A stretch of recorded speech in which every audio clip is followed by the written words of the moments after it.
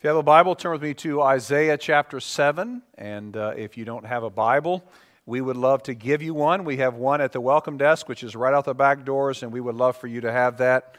If you have a Bible, but it's been a long time since you've been in the book of Isaiah, you just kind of go right to the middle of the Bible and go left a little bit, and there you'll find the book of Isaiah. Or if you want to skip all that and just go to the table of contents or Google it, that's fine too. There's no one will judge you for that. This is the second week of our Advent series called Love Came Down, and maybe this idea of Advent is new to you. Maybe you've never even heard the word. Well, the word Advent comes from a Latin word that just means arrival or coming, and of course in this context we're talking about the arrival or the coming of Jesus. And that arrival, the birth of Jesus, what we call the incarnation, that marks what we call the first Advent. And the beautiful thing about the first Advent, there are a lot of beautiful things about it, but it also prompts us to look forward and to consider the second Advent, the return of Jesus, that we long for, that we plead with God to bring about. What do we pray? Even so, come, Lord Jesus. And so the first Advent causes us to think about the second Advent, and the whole season of Advent really alerts us to something incredible that has happened. With the arrival of Jesus, the kingdom of God has crashed into, invaded our world, and since it has come, the kingdom that is, then we know that it will one day, very soon, in God's timing, be fully consummated. A Latvian theologian, John Bombaro, writes this: the first Sunday in Advent demarcates significant transition. Christians should sense that something momentous is afoot. Advent promises to bring us into that contemplative space that says we are one step closer to the coming of Christ. Fulfillment is at hand because the one who fills all things has come, comes, and will come again. Are you thinking in those terms this morning? Something momentous is afoot. Now, probably in your internal dialogue, you don't use the word afoot, but still, are you thinking this way? Something incredible is on the very near horizon, and we know that because Christ has come. The first coming of Jesus, again, the reason for Christmas means that Jesus' second coming is not far off. And right now, we live in the in-between. The in-between period, the Bible calls that the last days. These are the last days. And so we think about what it means to live in tension. How would you respond if I said to you, how would you describe the last days? Well, I think if we're honest, we say difficult, right? Hard, painful, filled with suffering and at times disappointment and stress and worry and fear and all of those things. These are characteristics of living in the last days. I was talking to a man just the other day who shared with me that his daughter and son-in-law were going through a divorce, and this man, this big, strong man, just sat there and he just wept, just literally wept. He could hardly get out what he was trying to say to me. And shortly after that conversation, I got an email saying that one of Capshaw's beloved missionaries, Nathan Graves, just was informed that his wife, Lorraine, has stage 4 cancer of the ovaries, liver, and stomach lining. Of course, the prognosis for that is not good. And then I read on Twitter that one of my favorite preachers and theologians has announced that his stage 4 pancreatic cancer is sort of back with a vengeance, and basically, I guess in kind of veiled language, saying goodbye to people. And then, you wake up on Saturday morning and read about the tornadoes that leave hundreds of people homeless and removed from their comfortable surrounding, and dozens of people even dead. And we just say, well, the hits just keep on coming, don't they? It seems like it's one difficult thing after another. This is to say nothing of the problems we bring on ourselves from our own sinfulness and our own pride and our own rebellion against God's ways. And many of you are thinking maybe this morning, we're singing all these joyful songs and that's great, but really, this is a very difficult time for you. You're going through some hard stuff. Conflict and unrest and physical and emotional and spiritual fatigue. As we talked about last week, right now things are not right with the world. Yes, the coming of Jesus, the second advent will be soon, but right now, at this very moment, all of creation, as we saw last week, is groaning.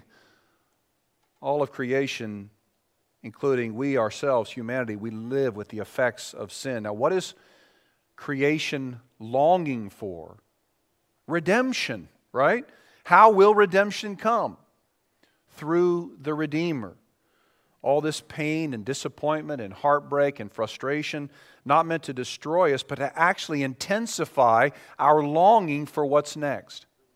And to drive us to a deeper trust, to cling ever more tightly to our Creator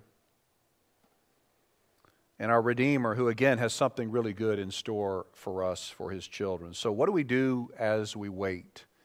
How do we avoid spiraling downward into an emotional and spiritual abyss?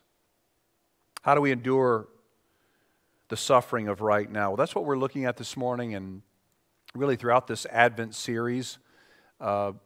Last week I gave you the series outline. Let me just review it if you weren't here last week. So last week we looked at creation and chaos. This is kind of the story arc of the Bible, if you will. And we think that Christmas is kind of later on in the New Testament, but it all is really the thread of Christmas.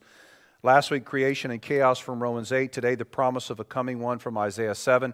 Next week, the birth narrative. We'll look at the birth of Jesus from Luke 2. And then the day after Christmas, on the 26th, the visitation. So living with tension and pain and frustration and all of those things, these aren't new problems, you know. These aren't new problems. This has been the case for God's people all along. Since the fall of our first parents, again, we touched on this last week, since the rebellion of Adam and Eve, we live with the pain and the suffering of this world. But God has always had an answer, a divine solution. So that brings us to Isaiah 7. And before I get to the text, let me just take a couple of minutes and give you a bit of a historical background, because if I don't think it will make sense, some of the names and nations that we're reading about. At the time of Isaiah 7, the time of this writing, the once glorious united monarchy, and you remember this, led by the likes of Solomon and David, the once glorious united monarchy is now a thing of the past because of the stubbornness of one of Solomon's sons, Rehoboam, that led to an insurrection, and then this great nation, this united monarchy of Israel is separated, and it becomes Judah, two kingdoms, Judah in the south and Israel in the north. Israel sometimes called Ephraim. Let me just show you what that looks like. You can see on the map behind me. The green is Israel, and the blue is Judah. And the separation, the kingdom separation, happened around 930 BC. So not quite, but almost 1,000 years before Christ came. And at the time of this writing that I'm just going to read in just a moment, Israel and Judah are really at odds with each other. They're kind of like two brothers, former brothers, who don't get along, and in some case, they even hate each other. They are, in every sense, a kingdom divided. And when Isaiah writes, the kingdom has been divided for about 200 years. At this point, Assyria is fast becoming a global world power. Basically, Assyria is taking over the known world with cruelty and violence and savagery. And about 6 years into Isaiah's ministry, things would hit an all-time low. So around 734 BC, Israel in the north would form an alliance with Syria to resist Assyria. I know it's a lot, and you got a lot of these old nations and names. But so Israel in the north forms an alliance with Syria to resist the behemoth Assyria, as Assyria is advancing into and taking over the known world. And so what they do is they thought, well, we need some extra help. So they invite Judah, which is the southern kingdom, into an alliance to sort of withstand Assyria. They say to King Ahaz, who is the king of Judah, they say, you need to enter into a pact with us, and we'll fight against Assyria. But King Ahaz, the king of Judah, wanted nothing to do with it. So just to give you an idea, I want you to imagine for a second that you're in junior high. Some of you are saying, no, that's the last, please no. Anything but that. And I get it, right? But imagine for a second you're in junior high, and there's a bully who's terrorizing the school. He's bigger, and stronger and meaner than anybody else in the school. And then you find out, as you're there in junior high, that your brother is now best friends with the bully. And they pull you aside, after, let's make it as bad as possible. So you're in the locker room in PE and everybody else is gone and you got the stench of all that stuff. And they pull you aside and they say to you, you have to join with us. Now, what do you think are the consequences to saying no? It's not going to go well if you say to the school's biggest bully and your own brother who's now with him, no, I don't want to be a part of this. But this is exactly what happens. Assyria is the bully, and Israel is your brother, and they come to Ahaz, who's the king of Judah, and they say, you have to join with us. And of course, Judah, or King Ahaz of Judah says, no, I don't want anything to do with that. And then this alliance between Israel and Syria says, okay, if you're not with us, then you're against us. And they mount an attack on Judah. So Rezin is the king of Syria, Pekah is the king of Israel, and they are advancing to destroy Judah. And King Ahaz hears about it, and he and all the people are scared to death. So, with that historical background, let me read Isaiah 7. I'll start by reading the first 7 verses. In the days of Ahaz, the son of Jotham, the son of Uzziah, the king of Judah. So there's Ahaz, the king of Judah. Rezin, the king of Syria, and Pekah, the son of Remaliah, the king of Israel, came up to Jerusalem to wage war against it, but could not yet mount an attack against it. When the house of David, which is another way of saying Judah, when the house of David was told, Syria is in league with Ephraim, sorry, but Ephraim's another name for Israel. Syria is in league with Ephraim. The heart of Ahaz and the heart of his people shook as trees of the forest shake before the wind. So Ahaz and the people are scared to death. And the Lord said to Isaiah is the prophet, go out to meet Ahaz, you and Shear-Jashub, your son, at the end of the conduit of the upper pool on the highway to the washer's field. And say to him, be careful, be quiet, do not fear, and do not let your heart be faint because of these 2 smoldering stumps of firebrands, at the fierce anger of Rezin and Syria and the son of Remaliah. Because Syria with Ephraim and the son of Remaliah has devised evil against you, saying, let us go up against Judah and terrify it, and let us conquer it for ourselves, and set up the son of Tabeel as king in the midst of it. Thus says the Lord God, it shall not stand, and it shall not come to pass. So I want to pause there for just a moment. So again, Israel, Syria, united to come against Judah. Ahaz is the king of Judah. And they try to get Ahaz, to jump in with these other 2, but Ahaz won't oblige them, so they let them know that they're going to attack him and his country. And being a very practical man, Ahaz is out at the upper pool, we're told in verse 3, inspecting the water supply to see if they can withstand such an attack. It's like when you read or you hear that there's a terrible storm coming, you start to take inventory, you check your doors and windows, you want to make sure, can we withstand these forces? Ahaz wants to see what he can do to resist this attack. He has no thought to pray, no thought to plead with God.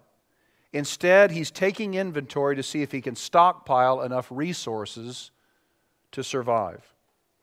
But God, being a very merciful God, he wants to save Ahaz and Judah. And so God sends Isaiah out to Ahaz and his son. We don't know how old Ahaz's son was at the time, but his name, Shear-Jashub, is symbolic. It means a remnant shall return. So this is God's way of showing Ahaz that God's people will not be snuffed out. Even if this alliance were to overtake Judah, a remnant will return in victory. So God tells Isaiah, I want you to go find Ahaz. He's out at the water duct, and tell him to be quiet. Tell him not to be afraid. Tell him not to panic. And tell him, do not let your heart be faint because of these 2 smoldering stumps. In other words, God tells Isaiah to go tell Ahaz, don't worry for a second about these 2 burnt-out cigarette butts. They are nothing compared to me. and they will not succeed. And I think, say, what does all this have to do with us in 2021? Well, I think sometimes in our craziness and fear and stress, we need to be reminded of God's almighty power and God's deep concern for His own. God is still in control, and I know you may be going through something, and maybe you're going through something that nobody else knows about. God is still in control, and He still cares, and He's still doing something. In Ahaz's situation, these kingdoms may be great, and these rulers may be fierce, and these armies may be way beyond in terms of power or numbers what Ahaz could come up with, but they don't stand a chance against the sovereign Lord. And here's our first point this morning. Amid chaos, confusion, and the threat of defeat, God delights in showing Himself strong on behalf of His people.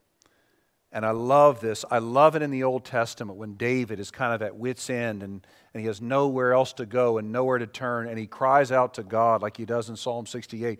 He says, God, show yourself strong. Show yourself strong. Will you show me? Will you make your splendor and your strength known so everybody around will fear you and worship you, and those who belong to you can take comfort in your sovereign control? When's the last time you asked God, in the midst of your trials and suffering, God, show yourself strong on my behalf? It's inevitable that you and I will have crises in our lives, people who rally against us, situations that test our resolve, scenarios that seem, at least on the surface, impossible. What could I possibly do to remedy this scenario? But God's word to us is just the same as it was to Ahaz and has been throughout history. Don't be afraid. Don't let your hearts be troubled. Don't grow faint because of your adversaries. I am on your side. I will fight for you, and I will win. Perhaps what God wants us to do is, in our quietness, to plead with Him. God, will you show yourself strong? Now look at verses 7 through 9. It shall not stand, thus says the Lord, it shall not stand, it shall not come to pass. For the head of Syria is Damascus, the head of Damascus is Rezin, and within 65 years, this is God speaking through Isaiah, Ephraim will be shattered from being a people, and the head of Ephraim is Samaria, and the head of Samaria is the son of Remaliah. And then God says, if you are not firm in your faith, you will not be firm at all. Now this is really interesting, and my son who's in seminary will sometimes call me and say, Dad, I'm so tired of these languages, Hebrew and Greek. Like, what's the point? Well, this is where, knowing the languages can help a little bit. What I just read, verses 7 through 9, is actually a 6-line Hebrew poem, and it's pretty incredible, really, because there's a lot of word images and it's a poem, so only the God of the universe has the moxie to communicate this devastating destruction in a poetic fashion. The language is colorful and it's rhythmic, and it tells of a horrific defeat to the nations of Syria and Israel. And in fact, all of this would happen. Within 3 years of this prophecy, Syria was crushed, and then 10 years later, Israel fell. And God tells Ahaz what is going to happen, and then He implores Ahaz to believe. Look at the last part of verse 9 again. If you are not firm in faith, you will not be firm at all. The Hebrew reads ta'amanu ta'amanu. It's a play on words, roughly translated trust or bust. Now, if I were a cool church planting pastor with campuses all over the world, I would say, look at your neighbor now and say trust or bust, right? But that's not who I am. So, but this is what the Hebrew says here: trust or bust. This will be Ahaz's defining moment. Will he trust in his own instincts, his own ability, his own insight, his own ability to figure this thing out, or will he trust in the provisions of the sovereign Lord? Simply put, God calls him to faith, which is what God calls each one of us to. Now, of course, that begs a question, doesn't it? What is faith? What does it mean to have faith? Scottish theologian John Murray defines faith as a whole-souled movement of intellect, consenting and confiding self-commitment, intelligent, consenting, and confiding self-commitment. Intellect, feeling, and will converge upon Christ. There is a consensus of all the functions of a man's heart. In other words, true faith, the faith that God requires, is not simply believing that God exists. The demons believe that God exists. A lot of people believe that God exists. This was never a problem with Ahaz. Of course he believed that God existed. True faith is demonstrated when we fully respond to God's invitation with our hearts, our minds, and our wills. It's not just about having a positive perspective on God. It's not about having nice feelings about God. It's not even about believing good things about God. Now, mine's not nearly as good as John Murray's. I would never claim that to be the case, but here's how I would define this faith as I consider it from Isaiah. True faith is trusting in God in such a way that our hearts despise our own wisdom and anything the world offers as a substitute for God. As we grasp of the Spirit's power, our complete need for God's provision, namely Christ, in such a way that it moves us to courageous and obedient action. Now again, I'm not saying that's the best definition in the world, but that's the best I could come up with. Here's our second point this morning for taking notes. Life with God is a life of faith. And you say, well, yeah, that seems pretty simple. It's actually, I think, one of the deepest things we can contemplate. Life with God is the life of faith. Now, what does that mean? Well, there's two dimensions to this. The first dimension is this, is living on this broken, uneven planet, this sin-cursed planet. God doesn't tell us everything that's going to happen. He doesn't reveal everything to us. Now, He does reveal enough to us in His Word and by His Son. He reveals plenty to us about our world and about ourselves, about His salvation, about who He is, about what He's done to redeem the world, and so on. But He doesn't tell us everything. He leaves many, many questions unanswered. And living with faith means trusting God without all the answers. Well, we don't have the answers. A couple of years ago, I taught this 3-hour class as part of an international study program called Perspectives. And I taught 2 places in the area. I taught in South Huntsville, and I also taught it over in Athens, so 2 different churches. And it was great. It's a great class. If it comes around, something you might want to consider. But so I teach Lesson 4, and I taught Lesson 4 in those 2 locations. And there was one young man there, 23-year-old, 24-year-old young man, who was at both classes, even though it's the same material. He was there in Athens. He was there in Huntsville, and he sat right in the front row taking notes the whole time and seemed fully engaged. And when I was at the end of one of them, I think it was the Huntsville class. This is a 3-hour class. This is a lot of teaching, a lot of time to expect people to listen. And I said, hey, I've got to wrap this thing up. My daughter works at DQ, and I want to see her before it closes and get my Blizzard on, and so I got to get this thing done here. And so and this guy sitting in the front row, this 23-year-old, he raised his hand. I thought he had a question. He said, hey, do you mind if I join you? I was like, sure, okay, that's fine. Just meet me there. So he ended up meeting me there, and we had Blizzards together, had a great conversation.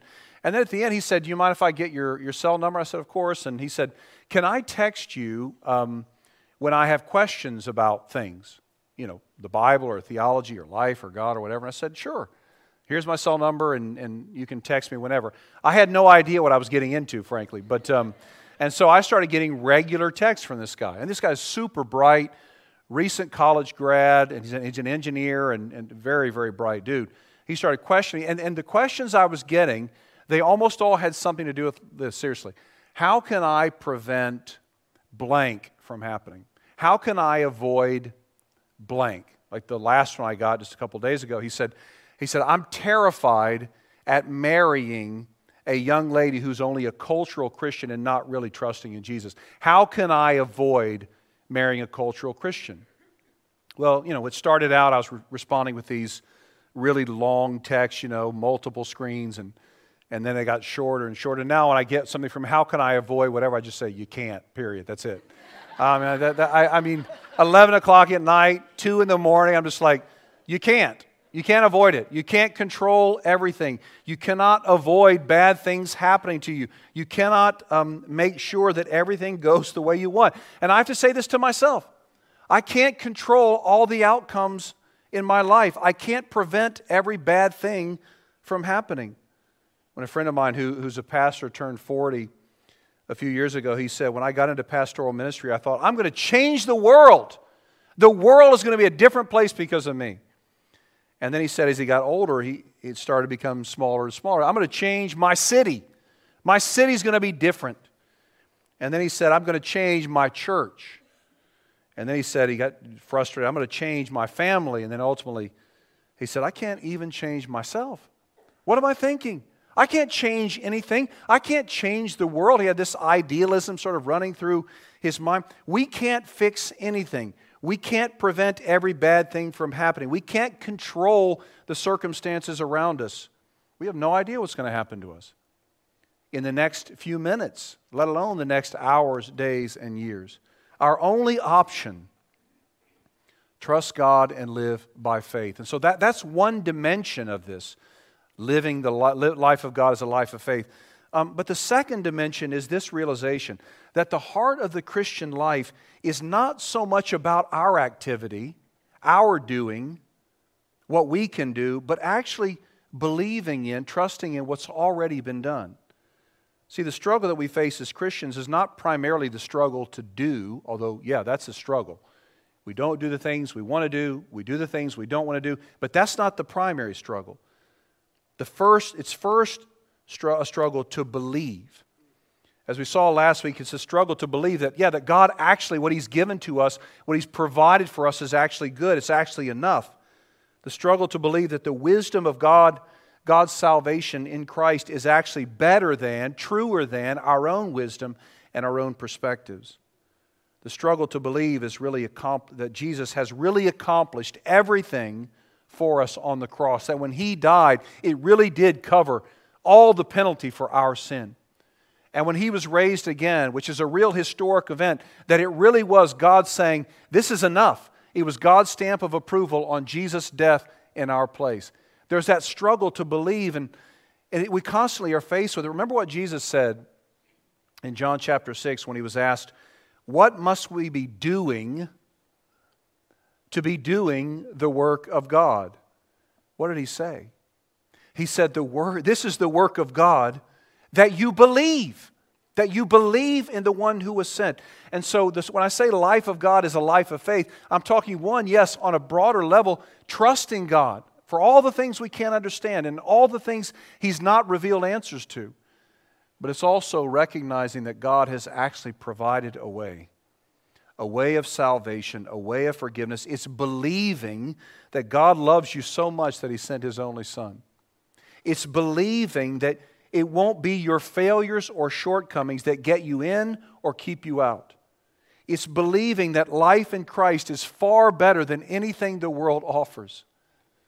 It's believing that God is sovereign and is truly working things out for your good and His glory, even when everything around you seems to indicate the opposite. This is what God is calling Ahaz to. He's saying, do you trust in what I've promised? Now the evidence will be, of course, in what he does or doesn't do. Look at verses 10 through 17. Again, the Lord spoke to Ahaz, ask a sign of the Lord your God. Let it be deep as Sheol or high as heaven. But Ahaz said, I will not ask, and I will not put the Lord to the test. And he said, this is the Lord then, hear then, O house of David, again a reference to Judah and King Ahaz, is it too little for you to weary men, that you weary my God also? Therefore the Lord Himself will give you a sign. Again, Isaiah speaking here as God's mouthpiece. The Lord Himself will give you a sign. Behold, the virgin shall conceive and bear a son, and shall call his name Emmanuel. He shall eat curds and honey when he knows how to refuse the evil and choose the good. For before the boy knows how to refuse the evil and choose the good, the land whose two kings you dread will be deserted. The Lord will bring upon you and upon your people and upon your father's house such days as have not come since the day that Ephraim departed from Judah, the king of Assyria. So God says to Ahaz, I want you to believe. I want you to believe and I want you to trust in me. So I'm going to invite you to ask of me a sign. And you can make it anything. It doesn't matter. Make it anything you want. Because after all, you are talking to the living God. And Ahaz takes the super spiritual route, and he says, oh, I would never do that. That wouldn't be right. But this is actually the height of hypocrisy. Ahaz says that not because of his great reverence for God, not because he doesn't want to offend God. He says that because he doesn't want to trust God. He knows that if he trusts God, that means he'll have to surrender control and defer to God's wisdom and plan. And he doesn't want that. What he wants more than anything else, Ahaz, is he wants to remain in control. And I love what one German scholar, Otto Kaiser, says on this passage. He says, there are situations where outward piety and inward unbelief are identical. In other words, there are situations where doing the right thing, even the seemingly spiritual thing, is actually just masking unbelief. You say, well, how does that work? Well, what it is that means it's less of a trust in God and more of a trust in some sort of formula that if I do good, I can guarantee good for myself. If I do good, then I'll have sort of God's arm behind his back, and he's got to do good to me. See, the opposite of faith most often is not really unbelief. The opposite of faith is control. I want to control. I want to remain in control. Isaiah says in verse 13, referring to Ahaz as the house of David, he says, I see how this goes. Is it not enough to try the patience of human beings? But you've also got to try the patience of the living God by your false piety. Eugene Peterson has a translation of the Bible called The Message, and I wouldn't use it for my regular Bible intake, but I do think there's some of the phrases in his interpretation that are really good, and I love the way he translates verse 13. He says, it's bad enough that this is God speaking, it's bad enough that you make people tired with your pious, timid hypocrisies, but now you're making God tired. Nevertheless, God determines to give Ahaz a sign. It's not a torrential storm, it's not a bunch of lightning bolts, it's not some great star in the sky or anything like that, or even a pillar of fire. Look at verse 14. This is the sign. Therefore the Lord himself will give you a sign. Behold, the virgin shall conceive and bear a son, and shall call his name Emmanuel. Now we read that, we say, what in the world is going on here? This is an amazing passage, but it's a very difficult one as well. We have to remember, we've talked about this, I don't know, many times before, but when we read these Old Testament passages, there are kind of two different levels, or what scholars call reference, by which to interpret these. And one level, or one reference, of course, is to the immediate historical situation. In this case, to Ahaz and the upcoming attack by the alliance of Syria and Israel, and Ahaz's struggles to believe, his fears, and the sign that God would give Ahaz to assure him that God is in control and has a plan to rescue Judah. So there is a very immediate historical interpretation here that we must not overlook. But there is another level. There's another referent here.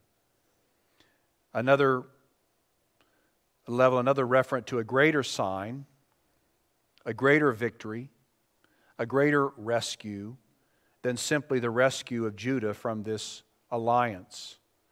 And this is how this passage, as you've heard me say 100 times, 1,000 times, as well as all the other pastors on staff, every aspect of Scripture, the whole story, every passage is some way pointing us, building a bridge to Jesus.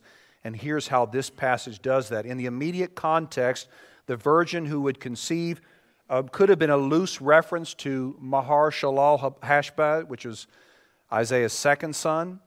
Isaiah 8 tells us that the boy's birth was connected to the fall of this great alliance between Israel and Syria. And actually, the message of Maher-shalal-Hash-baz's life was, indeed, God with us. That was the message of his life. His mother wasn't a virgin, but some argue that the Hebrew word translated virgin could also mean young maiden, and in which case this would be an accurate understanding. But either way, while there's some immediate fulfillment of this prophecy that no one would deny, it's unmistakably clear as we look at the whole of Scripture that this is actually a reference to Jesus Christ. You say, well, how do you know that? Well, even Matthew Jesus' own disciple, the writer of the first gospel, understood it that way. Here's what he writes in Matthew 1. Now the birth of Jesus Christ took place in this way. Mary will bear a son, and you shall call his name Jesus, for he will save his people from their sins. And then look at this. All this took place to fulfill what the Lord had spoken by the prophet, that's Isaiah. Behold, the virgin shall conceive and bear a son, and they shall call his name Emmanuel. This is an exact quote of Isaiah's prophetic word that we just read in Isaiah 7. So what Matthew is saying is that God is ultimately talking about Jesus when he makes this promise to Ahaz way back in the 900s BC. Old Testament scholar Ray Ortlund says this, Matthew saw in Isaiah's prophecy of the Emmanuel, sign child, a picture of our ultimate salvation. We face a coalition of hostile powers far worse than Syria and Ephraim of old. We face the alliance of sin and death. They never go away, and we are no match for them. But at this ultimate level, remember those two references, at this ultimate level, the baby Jesus fulfills the truest meaning of Emmanuel, God with us. Now, God would overthrow this evil alliance of Israel, Syria, and ultimately rescue Judah, but more importantly, the one who would come would bring about the greatest rescue of all. With a nod to Ray Ortlund, here's our final point this morning. Jesus came to deliver us from our greatest enemy, the seemingly unconquerable spiritual alliance of sin and death. So you say, well, is Isaiah chapter 7, is this about what happened, hundreds of years before Christ, or is this about what's going on now? And the answer, of course, is what? Yes, right?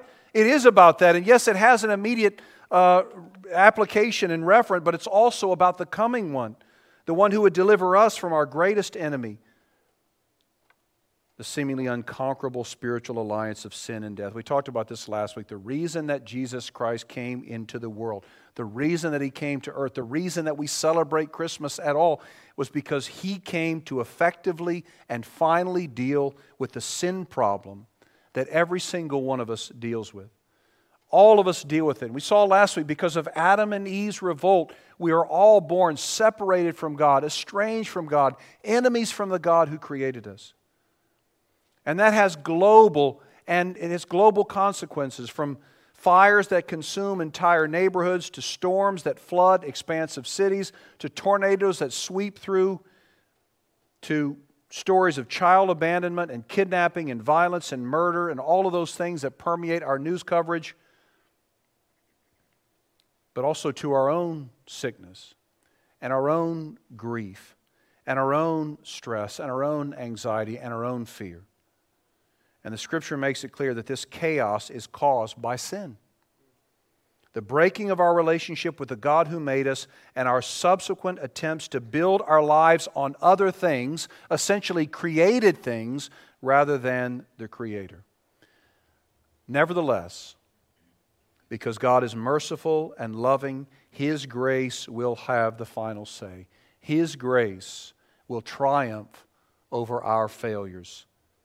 In fact, God demonstrates throughout the Bible that He will make everything right that's wrong with the world.